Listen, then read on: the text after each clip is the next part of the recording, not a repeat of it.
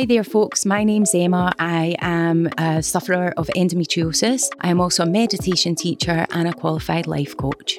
My name's Candice Mackenzie. I'm an Endo Warrior from West Lothian. I'm the creator and co-joint founder of Endo Warriors West Lothian with Claire Beattie. I'm Maurice Howison. We have a company that manufactures equipment used in hospital theatres which treats endometriosis. With endometriosis, and I think it's important to say, if you think you have endometriosis, when you go to the doctors, you really do have to leave your dignity at the door, because if you can go in and just be as honest with them as possible, then you will get a little bit further. It's a simple operation that's done for infertility all the time, and endometriosis should be exactly the same thing. But as soon as you say endometriosis, it becomes a huge deal that this is it, but it's actually very, very simple. You do get anxious because what if I go out and I have a flare? What if I eat something differently? So yeah, sometimes you can end up anxious because of the actual physical problem, but it is not a mental health problem. There was young girls, 13, 14, coming up and taking sanitary products and giggling and running away. And that's how it started. And that was fine, because those girls came back. They came back once they got a wee bit more confident and they realised that these older women weren't, It's a bit of a giggly thing when you're 13, 14, yeah. Get it? It's a cup. Where does that go? You don't put your tea in it, pet, So. Exactly. Maurice is here today to speak to us about the diagnosis of endometriosis early in females. Yes, the most important thing for young women is to have endometriosis recognised and treated early by surgical means. After a laparoscopic diagnostic intervention, they can be treated at that stage. It's most important that it's not allowed to get any worse and cause any problems for any other organs. At the moment, as Candice, you know, the route is for drugs, and after many years actually to have a laparoscopic examination, which is generally too late. Yeah, the importance of early diagnosis of endometriosis is absolutely paramount for our community. In order to get an early diagnosis would mean that you have to be able to identify that you have something wrong with you in the first place. And that's one of the pitfalls for the majority of our community, is understanding what is wrong with you. And we lose a lot of time, on average 7 to 10 years, yes, would agree with that. Going to the doctor and being told lots of different things about what could be wrong without actually ascertaining what is actually wrong. By the time your gynaecologist actually gets their hands on you, we both know, don't we, that the disease is so well spread by that point in time, and early intervention, if you had been taken seriously when you've went to the doctor, I know for myself, I went so many times after my initial period, and then, by the time I got to 17, I really just thought that pain and passing out and, losing 2 to 3 days was normal, and that's really not normal for a teenager. And then obviously moving on into your 20s, you're going to work, you're establishing your career, but you're still having to take time off, and you're going back to the doctors, and all the doctors want to do is really, with the best will in the world, they're prescribing you synthetic hormones in the form of the contraceptive pill, all different things. And whilst these might work for some people, it's very much a band-aid over a bullet hole. And I know for myself that being on these hormones for a prolonged period of time, yes, it might have helped in the first instance. However, the effect that had on me personally, and the effect that it had on my mental health by the time I got to my 20s, and the fact that I had completely disconnected from my body, I was having all these symptoms, but told, actually, that's normal. People have painful periods, women have painful periods, and there is nothing that is, common or that you should be having where you're passing out. I know certainly, Candice, your experience is the same as mine with these things. Yeah, the issue, and one of the reasons we're so keen to talk about this today, is to try and stop it before it becomes deep-seated disease. Exactly. And one of the big issues we're having is as you've just described, we're being prolonged into a medicated state that the disease is getting more deep-seated, because it is literally a suck-it-and-see approach. We don't generally know how these treatments work. We don't know the consequences of the treatments.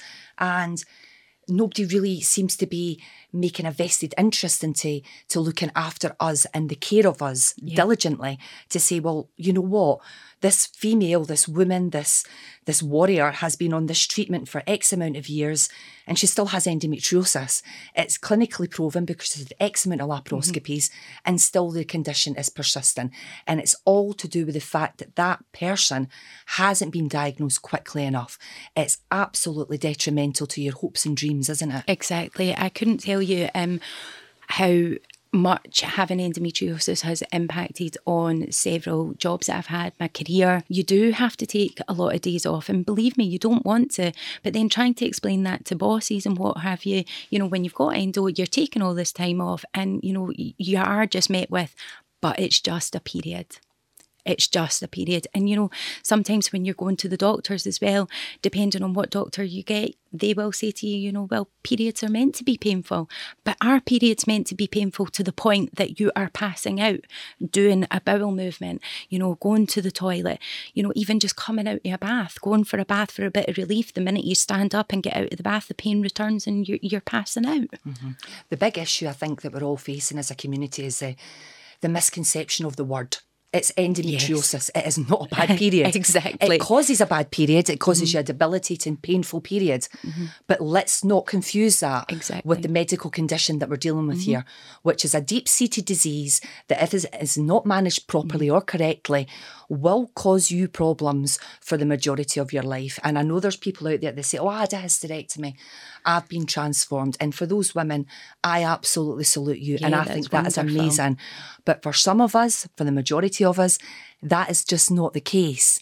The case is that we're left in a state of a non-gynae area where who actually looks after you once you've had that dramatic surgery? And again, it's all to do with the fact that you weren't diagnosed quickly enough. Exactly. You're talking decades and decades of being ill to get to this final stage where you've been castrated effectively. Exactly. And there's nothing to identify you as a woman anymore, and gynae don't want to look after you. So exactly. Can I just go back to a point there, Candice?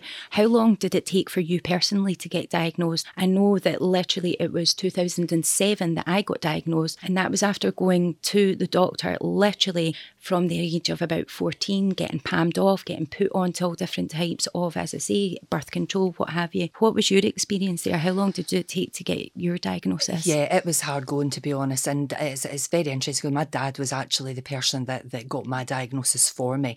He ended up having to advocate for me, and I'm blessed that he did so. So much like everybody else, my issues actually started when I was about 9, but it didn't start with periods. It started off with bowel problems. Yes. So I remember being in Bangor Hospital at the age of 9 and having fingers popped up my rear end and being told, you've got severe constipation. Nobody could understand why I had severe constipation at 9 years old, but we took it and we ran with it, And then my period started at 11, and it wasn't a case of period number 4 being painful. It was period number 1. As soon as I started my period, my world, and I'm being quite honest here, literally ended. And I remember by period 4 thinking, how am I going to survive the rest of my life with periods like this? And even my poor mum said, darling, periods do hurt, they do cramp, and yeah, yours look a little heavy, but that's part of being a woman. And I accepted that because that's what my mum has been told as well, So I'd went to the doctor, much like you, Emma, and been told time and time again that either I had some type of form of anxiety or the most insulting and upsetting thing for me, to be perfectly honest, about the journey of my diagnosis was when I got to a stage where my bowel had become so compounded and compact with the endometriosis that it was no longer functioning. It was dysfunctioning. Yeah. And it was causing me to vomit profusely. I couldn't eat. I couldn't physically eat food. The smell of food would make me sick. So the easiest box for the doctors to put me in at that point at the age of 16 was a eating disorder box, which came with its own terrible upset. As I knew I didn't have an eating disorder, I wasn't putting my fingers down my throat. I wasn't starving myself. I was famished and I couldn't physically eat for feeling or being sick. So again, little box, this girl's got an eating disorder. My dad said, no, she doesn't. He went with me to the majority of appointments because my mum worked full time and he could get time off easier, So he really advocated for me. Long story short, I got to about the age of 19, 20, where, and I don't mean to be crude here, things started to turn a different colour when I was going to the toilet. I didn't think it was right. So I'd went to the doctor and I was very distended. The endobelly. Endobelly. The endobelly. Extremely distended, plagued with urine infections as well, can I just add, throughout. Which is all too common and once again ignored by so many people, so many doctors. Yep, absolutely. Finally, somebody decided to touch my tummy. Out of all those years, I don't know about yourself, did anybody ever give you an examination? No. Funny that. No, it was. They can prescribe you a box of pills, but they can't. I think I had everything from colic to, a backed up bowel like yourself. I mean, colic. Yeah. And that, funnily enough, I was suffering from that when I was in primary school. I would have, like yourself, what were UTIs, problems going to the toilet. Then I had colic. And you'll know this is the most exasperating thing with endometriosis and the symptoms, is sometimes these symptoms can be there in the morning and by the afternoon you're feeling a wee bit better. They change your day in seconds. Yeah, they can. Yeah. They can. And that's one of the hardest things for your people, whether it be your loved ones or your friends or your colleagues, to actually understand is the fact that how could she be okay this morning and suddenly she needs to go home sick this afternoon? Your day can change. It can change in a nanosecond. Yeah, literally in a trip to the toilet. Oh yeah, literally. Or even eating a sandwich. Oh it my could goodness! Be a small piece of food, or even something daft like I bent over the other day to pick something up and I had tight skinny jeans on, and the compression of the tummy to the act to bend up, it triggered me, triggered a flare, Yeah. I think our parallels are so similar in respect of the journey that us endo warriors end up going through. So I didn't get an internal examination until this one appointment with a Dr. Paris, who's sadly no longer with us, but he decided, just jump up in the bed, Candice, let's just have a wee look around. So he did. Without being crude, he did an internal examination with his fingers, very old school. And he was able to tell me in that appointment that my ovaries were not free floating. I didn't even know that was possible through an appointment, but another thing you learn, you put it in your endo education book to advocate to others. You can do an internal. Yes. That internal is not pleasant. I'm not going to sit here and lie. It's not a nice internal, but it's a necessary one. And he was able to tell me then and there that my ovaries were not right. I think just going back to what you're saying there with endometriosis, and I think it's important to say for anyone listening, if you think you have endometriosis, when you go to the doctors, you really do have to leave your dignity at the door, because if you can go in and just be as honest with them as possible, then you will get a little bit further. It can be embarrassing, but you just have to get over that. That was one of the things I found. The GPs that I've talked to, it's quite incredible that you ask them how many people that they have on their list by having endometriosis, and they'll say, oh no, we don't have very many with endometriosis. And you say, how many people are on your list with stomach pains and period pains? Oh, we've got lots of them. Exactly. And of course that leads on, and that's the hurdle that we've got to get over, because you're talking about internal examinations and all that sort of thing. The simplest thing is to put a laparoscopic camera in and have a look, because you can tell, because if it's endometriosis or there's a bowel problem or whatever else, at that time you can actually find out what it is. And it's not statistically difficult to do that, because if the young women are treated by the GP through GP education to go at that stage to the consultant gynecologist, he is capable of doing something about it, and he's quite happy. And then you can move on from there to further down the track to have an operation of endometriosis removed and that sort of thing, and life continues, and it may come back, but you can get it done again. But it's this key pipeline to get through in the initial stages. And as I've threatened to put on one of the Instagrams, is if you've had 2 very bad bouts of stomach period pain and listened to the podcast, you will know more than a GP. Because the GPs at that stage are giving you painkillers or pills or painful periods, and it's at that stage that's the crucial stage. Yeah, totally agree with that. Yeah. And the thing is, once you're putting people onto these painkillers for the pain, then we run into all sorts of problems there as well. You're giving, potentially really young girls very strong painkillers, and then where does that lead over time? I can tell you where it leads. Mm-hmm. It leads to you being on these painkillers for prolonged periods of your life, and believe me, it's no fun, as you well know as well. And they've also got the situation where they can remove them from you at any point as well. Yeah. So they're acknowledging, when you finally do get your diagnosis, they're acknowledging you do have this condition, but that aren't necessarily managing. They're not helping you manage it very Exactly.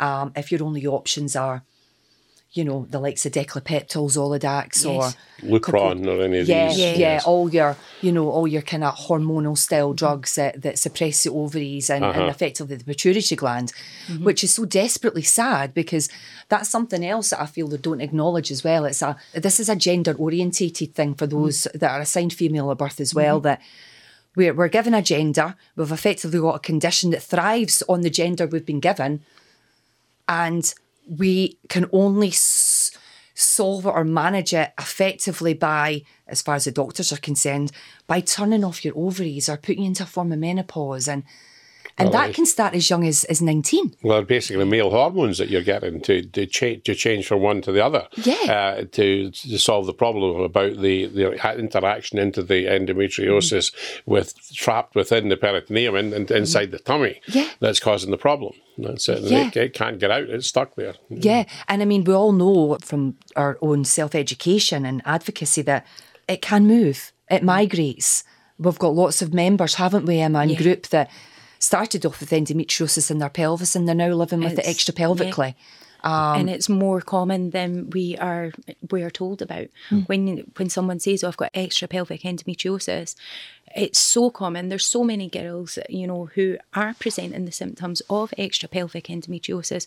But when you go to your doctor, once again, about these things, you know, certainly for myself, and I know you suffer from the same, the breathlessness, you're getting breathlessness around your period, and that is a sign of it being in your diaphragm. But there's just not enough known about it. But that's why it's really important for going to the GP that if you realise and you have the knowledge and you can actually map out where the pain is, because it does move and it does spread. There's no doubt about that. But you can have, you know, it's painful, the sex organs, it's painful legs, it's diaphragms, it's bowel, as you say, all these sort of things.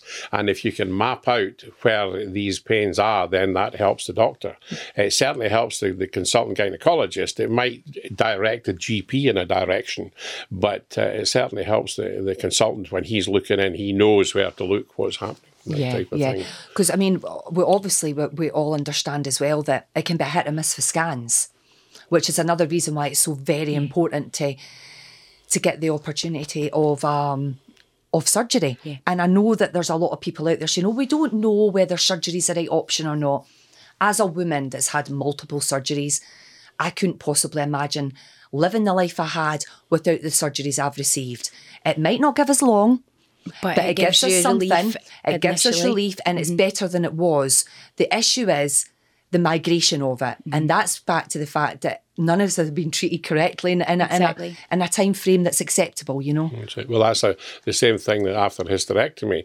The hysterectomy doesn't solve the problem because the damage has already been done to all the other organs that are within the peritoneum.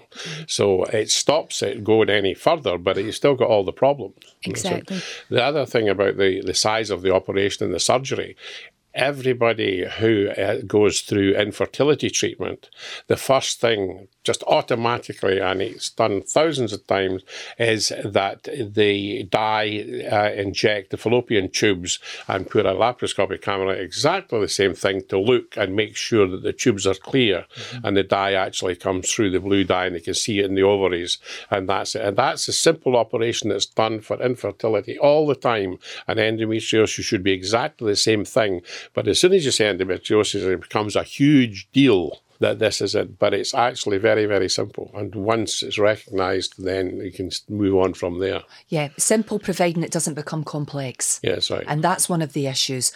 We're all being left to become complex cases. That's right. You're jumping from stage 1 to stage 2, and before you know it, you're suddenly at stage 4. That's right. And at stage 4, there's nothing more they can really do for you. By the time I had my first laparoscopy, I was stage 4 and I was excised down to stage 3. Now, as I say, that was around 2007. Now, I had been going to the doctors since the mid-90s. So would it have been stage 4 by the time, if there had been an early intervention? Definitely not. Exactly. And Maurice, you said something very interesting there. If you can go to the doctors with information and what have you, I think it's really, really important that if there is anyone out there who thinks that they have endometriosis, or perhaps a parent, a father, a mother, then I think it's so important, and it's definitely something that I say to everyone, write your symptoms down. I know it's not great to be sitting going, oh my goodness, I had this pain, I had that pain. But the more information that you can actually go to your doctor with and say, well, actually, I've been tracking this for 3 months and these are the symptoms, these are what is happening. That's the timing as well as a exactly. position. Yeah, you know, your ovulation and what have you. But then we ran into the problem where if you have been put on synthetic hormones, then you don't know when you're ovulating. You don't know you're having this bleed, but it's not a real period. So that's when it can come a little bit convoluted. But definitely, if there's one thing that definitely, I know Candice, you'll say it as well, it is so important, ladies, persons who are assigned female at birth, please write down your symptoms, look for patterns, take 3 months at a time and then go on. It's 3 months and it'll give you a clear indication as to what's happening within you and your body. Yeah, brilliant. I can remember the first consultant gynaecologist I spoke to about our equipment, which basically treats stage 1 and 2, the initial stages.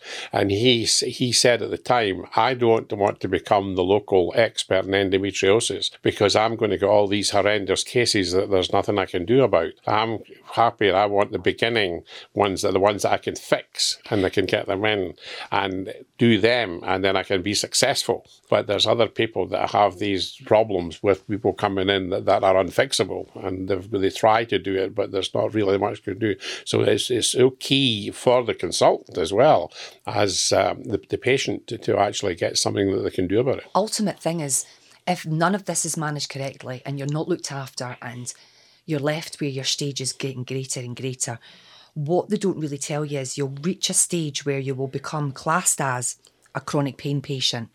And that comes with its own taboos and issues as well. And nobody wants to really be classed as a chronic pain patient, because what they're basically telling you as an endo woman or assigned female at birth is that, yeah, okay, you're claiming you've got this endometriosis pain. We've done this scan. We can't find any evidence of it. So we suspect that what you're dealing with now is nerve damage from the nature of the disease, you know, and you think to yourself, okay, so you take that as gospel because you've not been to medical school, you don't know. But then you start to look at things, you start to realise that there's a test that they can actually do to understand whether you have nerve damage or not. And nobody's running this test on our girls. Nobody. They are slapping them on gabapentin, pregabalin, you name the nerve drugs, and they are basically rattling out the door. And they're wondering why their pain's not any better as well. Exactly. And it's been absolutely, we know that gabapentin doesn't work for endometriosis. And we know that, again, the stage has been left too long that woman's now classed as a chronic pain patient. And gabapentin as well. I mean, certainly, you know, I know it works for some people, but when I was on gabapentin, I felt an absolute shell of myself.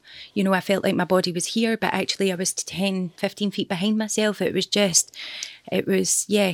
It's not a drug that I would want to be on long term. I think I lasted maybe about a week on it, and then I had to go back to my doctor and say, this isn't working for me. Yeah. And I now know, having spoken to other girls, having listened to your experience, that the reason it wasn't working is probably because it wasn't suited to me.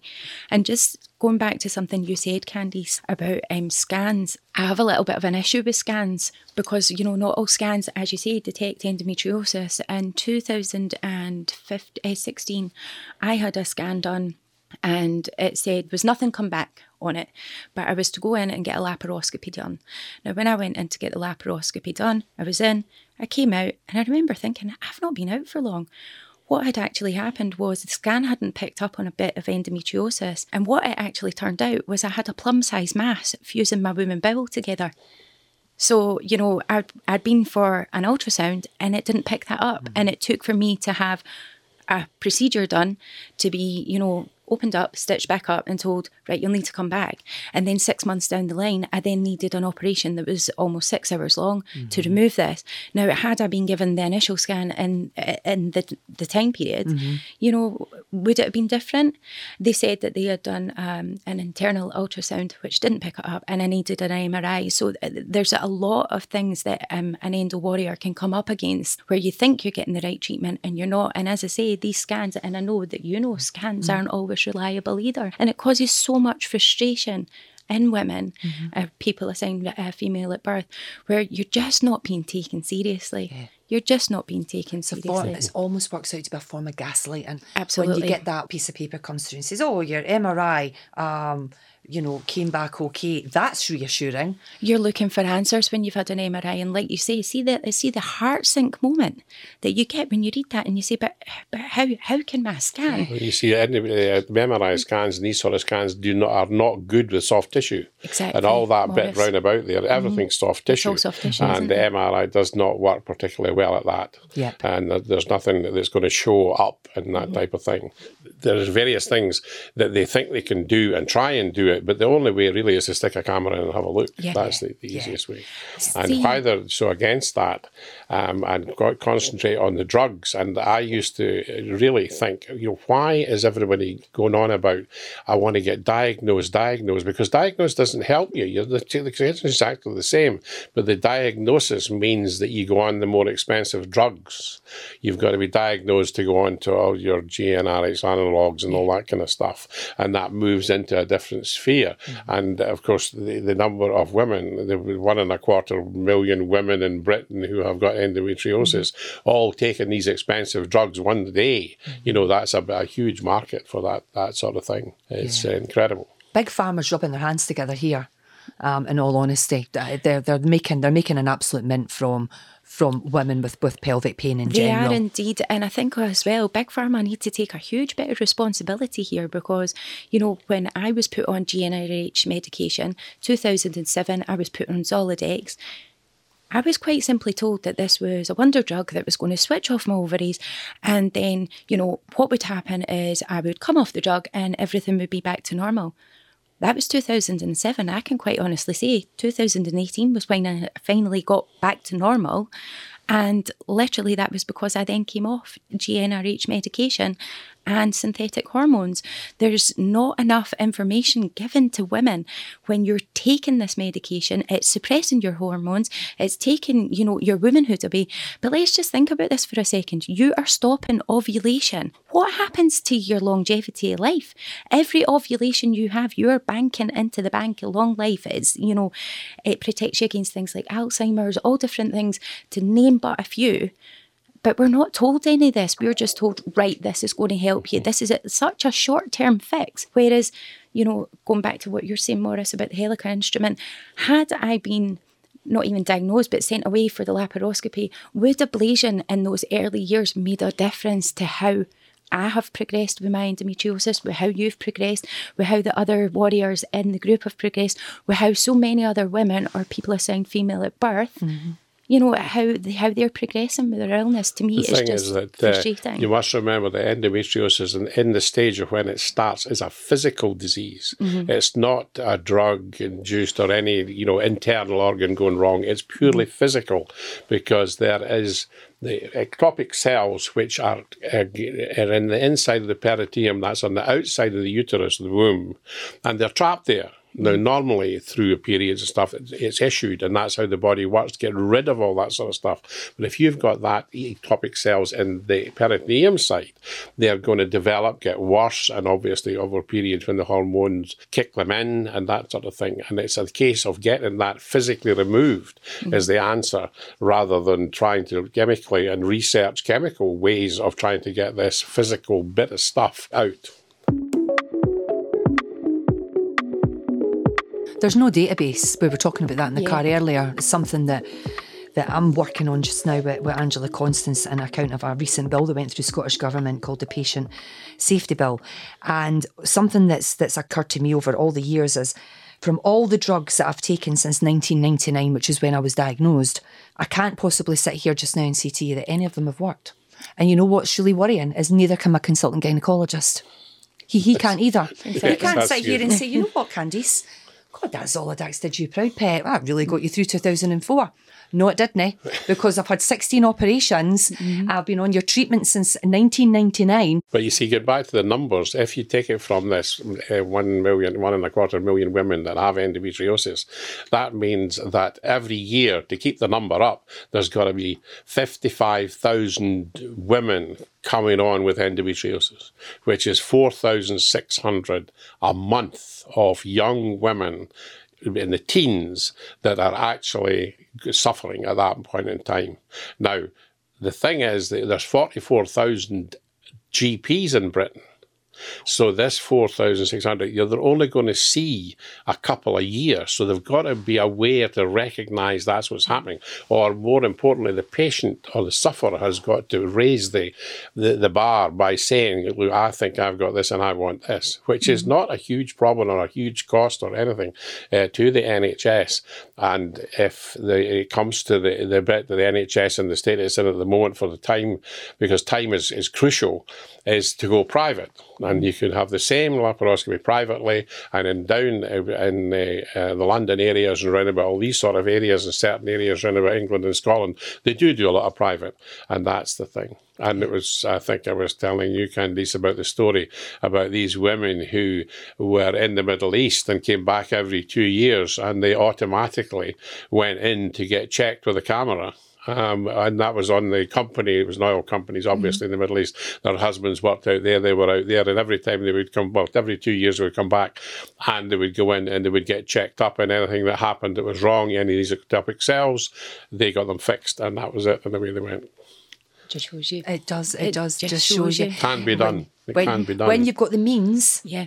you can potentially, that I was sitting thinking the other day, if I won the lottery, I would so get myself a private physician. Yeah. Before I bought a Mercedes, Yeah. I would go and get myself a private physician. What would you do if you won the you know? lottery? Yeah, private healthcare. Yeah, Yes. most definitely sign us up. Yeah. And we've actually got quite a lot of girls and women in group at the moment, haven't we, Emma, that have had to actually get money from their parents or remortgage Yes. their houses in some instances so they can fund their private treatment. And it's because the NHS backlogs are so very, very bad. That's right. Well, I can That's speak right. from experience. I mean, I've been waiting now since, you've heard the breakdowns Yep. and everything. I've been waiting now. I got put onto the waiting list just as COVID hit. They stopped all operations at that period of time. That was the problem, and that's where the backlogs come from and all that kind of thing. And the other thing on the private side, the private's doing quite a lot of operations for the NHS. Yes. So that's blocking up. So even people that have got private medical insurance, they've still got to wait now, and the whole thing's getting bogged down Domino effect, with isn't it? the whole thing. But in the case of private or whatever, it's in and out of the day. I mean, it's not as if it's a huge, you're in for 3 days with hips and knees and all that kind of stuff. It's just an in and a look and out and get done at the same time. So it is possible to do this 4,600 or a percentage off them, because you're never going to get everybody obviously knowing about it. But it is the patient has got to have the knowledge so that they know what direction they're going when they go to the GP. Definitely knowledge is key, knowing that that's available to you. That's right. Yeah.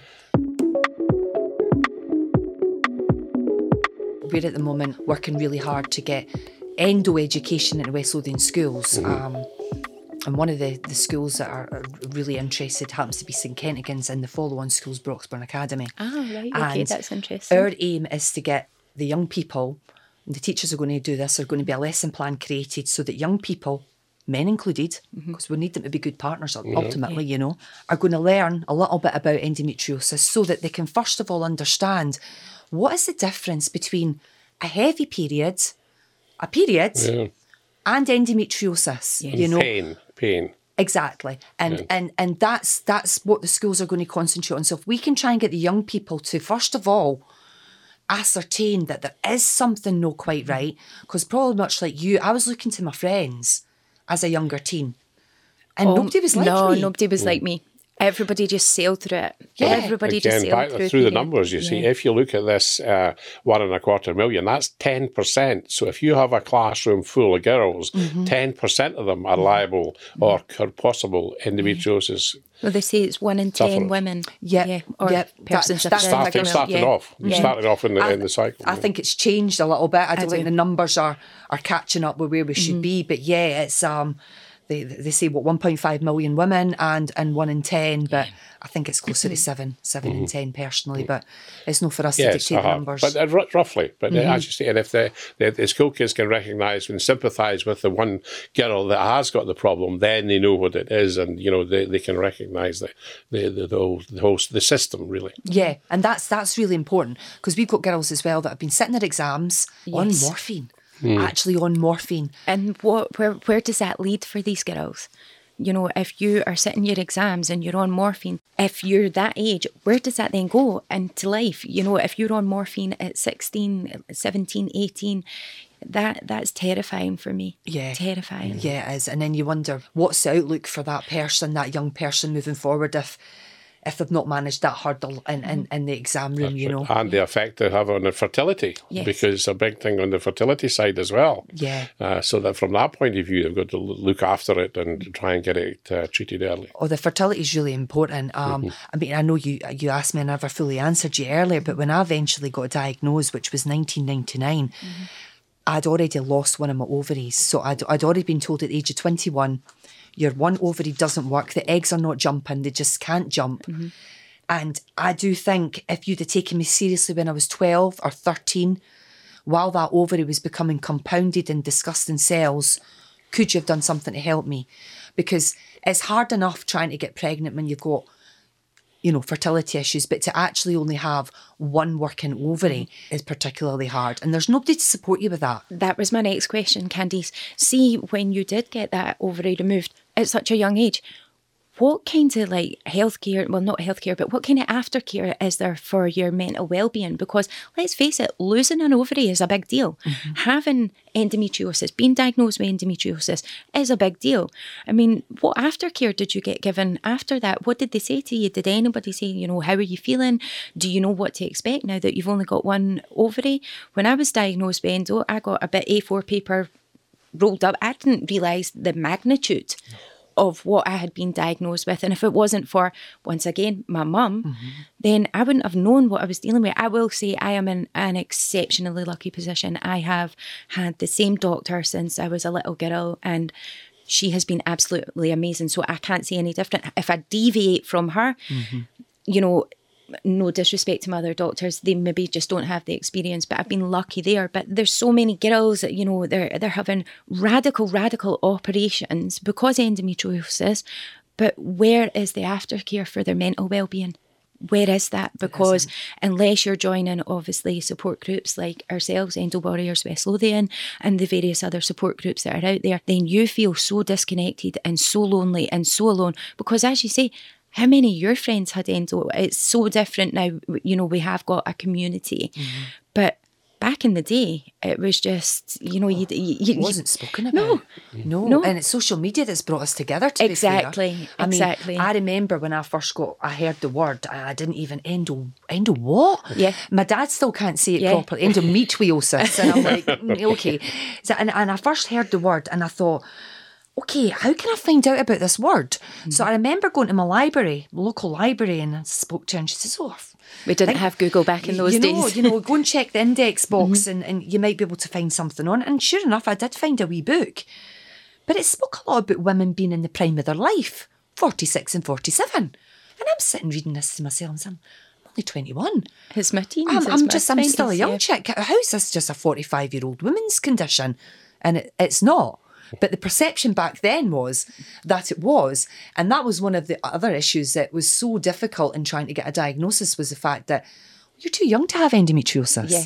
Exactly. You know, well, I'm not too young to have a period, sweetie. So exactly. I'm not too young to have a condition that is related to menstrual cycle in some way, you know. So it's very frustrating. And the other thing is, you talk about social media, which is people that are actually actively involved in endometriosis, but the actual media, the television, newspapers and magazines, all that sort of stuff, I mean, they just continually, for endometriosis week or month, or so, plough out the stories about women and how they've had all the hardship and all the sort of stuff and had to take a credit card out and do this and all, just as we were talking about mortgage your house and everything else. But there's nothing ever about actually stopping it and curing it and getting it at the beginning. Yeah, exactly. And everything else, I mean, it doesn't matter whether you've got a heart valve or cancer or whatever, everything else is get it treated early. As soon as you see the first signs in your bowel, anything like that, it's treat early for everything else except endometriosis. Exactly, Maurice. So why is it left to flourish in females?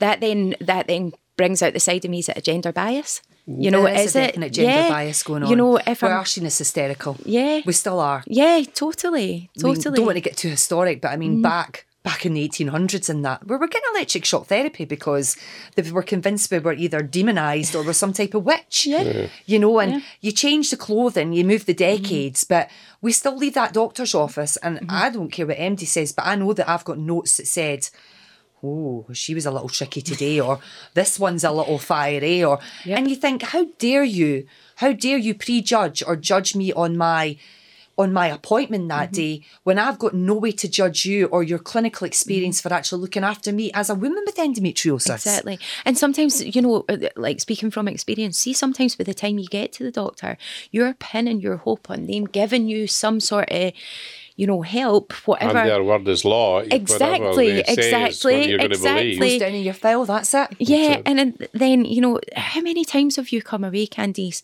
being like, well, what am I meant to do now? Like, you've come out with more questions than anything else. You haven't got the answers. You've got more questions. And sometimes, you know, feeling like, I don't think that doctor believes me. Yeah. I don't think that doctor believes me. And that's a horrible impact on your mental health and for those around you as well, because I've been in a position where I know my husband stood and went, well, she doesn't go to medical school. He does go to medical school. I'm going to go with the doctor's opinion on my wife here. Yeah. And that can damage marriages. Yeah. Because that then makes you feel that you don't have the support of your loved one by your side, because suddenly this has now turned into a mental health condition. How can something that's gynecological or physical, extra pelvic, how can that suddenly turn into a manifestation of the brain, some type of mental health issue? Anxiety, generalised anxiety disorder, all these different things. How? But because of the gaslighting. But then, you know, with endo, you do get anxious because what if I go out and I have a flare? What if I eat something differently? So, sometimes you can end up anxious because of the actual physical problem, but it is not a mental health problem. No, it's not. Down this place off London, and there's a very good team that look after the endometriosis, as we are talking about the ideal way to do it. And it's actually worked through families, because they've got the doctor that knows, the consultant, I may say, not the GP, the consultant that knows what's happening. And then they know that the daughter from the mother is going to have the same condition. So they know what it is through knowledge, and they go in automatically. And families that I know have, you know, the original wife has had it, the daughters have had it, now the grandchildren are coming up and they're old enough, and it goes through the family like that. But this family don't have a problem because they've all had kids and normal lives and all that sort of thing, because they've been treated as they go along. And that particular woman does have patients that are groups of patients within the same family. And it's amazing sometimes in the media, I've written to some women who have, you know, I have endometriosis, actress or personalities or whatever, and you can say to them, your daughter is likely going to get it, you know, so you really got to pay attention to what's going on. Nothing back, not interested. And that's really bad. That's quite sad to hear, isn't it? There is a genetic involvement, and they need to acknowledge that. I've read a lot of things in the press recently about endometriosis can also be caused by trauma, you know, childhood trauma, whether it be a sexual nature or sexual deviance in some way. And for those women that have got endometriosis like that, I empathise greatly. I really do. But in respect of genetic forms, exactly as you've just pointed out there, if we have got a link, and you know there's a link, then why aren't you joining the dots? Exactly. Maurice and Candice, it's been fantastic speaking to you all about the different things. But Candice, there was something really important that you said there, and I feel that we should go back to that. You said that you were going to be going into schools. Can you just give us a bit more information about that? Because obviously there's going to be parents, there's going to be mums, dads, perhaps even a worried brother or sister. What is it you're going to be doing in schools, and where do you think we should go from here? You know, to the listeners, where should they go if they think there's somebody, actually, wait a minute, you know, somebody's had a couple of periods, this is all sounding a bit familiar. Can you just give us a wee bit more information on what you're doing in the schools and where people can go? Yeah, of course. So we started writing to West Lothian Council very early on into our creation, and the main aim was to get West Lothian Council to acknowledge that menstrual wellbeing had to be brought into the curriculum for excellence. Yeah, that was the gist of it. I would agree with that. That was a very, very hard task, and it wasn't dealt with quickly. It took us several years to get the council to actually understand that there was a need for education in that area. We had a fantastic opportunity to go to the brand new Winchborough Academy just a few months ago. Oh, they've got a new wellbeing centre, haven't they? Yeah, so fantastic. West Lothian Council ran the very first initiative for West Lothian, which was to do a health and wellbeing event at this new academy. Right. So Endo Warriors West Lothian had the opportunity to go along with an abundance of sanitary products. We wrote to Hey Girls and Flo, and we got an abundance of products. We set our stand up, and we were just basically open for conversation. So there was young girls, 13, 14, coming up and taking sanitary products and giggling and running away. And that's how it started. Yeah. And that was fine, because those girls came back. Yeah. They came back once they got a wee bit more confident, and they realised that these older women weren't, Yeah. It's a bit of a giggly thing when you're 13, 14. Yeah. Oh, you get it. It's a cup. Where does that go? You don't put your tea in it, pet, So exactly. There was and there has to be humour around these things as well, Candice. Yes. It's really important. There does have to be some humour. So we had the stand set up, and not only were the students of Winchborough Academy coming up, but so were the teachers from all the other schools in West Lothian. Some of them with partners that happened to have endometriosis or suspected endometriosis, and some of them actually with endometriosis. Some of them are even just sharing the fact that they've been on this long haul and they've finally got to a stage where it's manageable. So that gave us a great opportunity into the education facility. While we did a presentation that day, we had the council heads and executives with us, right. and we ran through an individual presentation. It was run by myself and Dion McFarlane, our group leader. And they were completely receptive, so receptive that the head of Broxburn Academy said, I want you to come into my school. I want you coming into my school, and I want us to try and get this sorted out. I cannot have my kids going through exactly what you've just said there. And I said, well, what will we do? So I'm actually going to meet with one of the teachers, and we're going to formulate a lesson plan on how to teach fantastic. Kids about endometriosis in a friendly, non-scary way, but enough to make them say, this is not normal. And that's our aim as a group, is to get kids to understand what's normal versus what isn't normal. Get them to record their symptoms down. Excellent. Speak to their friends, speak to their parents if they can. We appreciate there's some cultural issues. Not every kid can sit down at the dinner table and talk about their menstrual well-being. Will you be sending anything home to the parents here? That would be the aim. Okay. Yes, the aim would be that something either electronically or in the school bag will go out to the parents. I would love it if we could possibly grow on this and have a type of wellbeing evening for parents to come and drop in. Fantastic. Where they can say, my child's displayed symptoms, not necessarily endometriosis. There's lots of gynae issues out there, PCOS. And is there a place that the parents can go? Obviously, you're going out to the schools. Is there somewhere that parents can go to get more information on endometriosis? Is there something that we can do to put out to parents? Is that something that you're looking at? We've got a website, the Helica support website. Fantastic, and Maurice. That's aimed at patients to give the story that we've been talking about and getting it early and what to do, and I take record everything else. Helica Endo Support. Yeah, so early intervention is key. That's basically what we're preaching here. Learn your body, understand your body, and try and pay attention when you're in sex ed if you can. It's really important you know what your uterus is. It's really important that you know where it is. It's really important that you know where your ovaries are situated. We've got lots of young people that come to us, don't they, Emma? And they think their ovaries are somewhere where they're not, you know. And a lot of the time is understanding how your body functions and functionality of it to understand basic your pains. anatomy for the areas. And describe to a doctor. Don't be scared to say, I've got a stab feeling up my bottom. Yeah. I've got a stabby feeling up my front. Use words to describe your pain. Don't be shy to do that. That's the best way to get your feeling over, is to describe it. And I think it's important to put it out there for any, sort of teenagers and what have you that may be listening.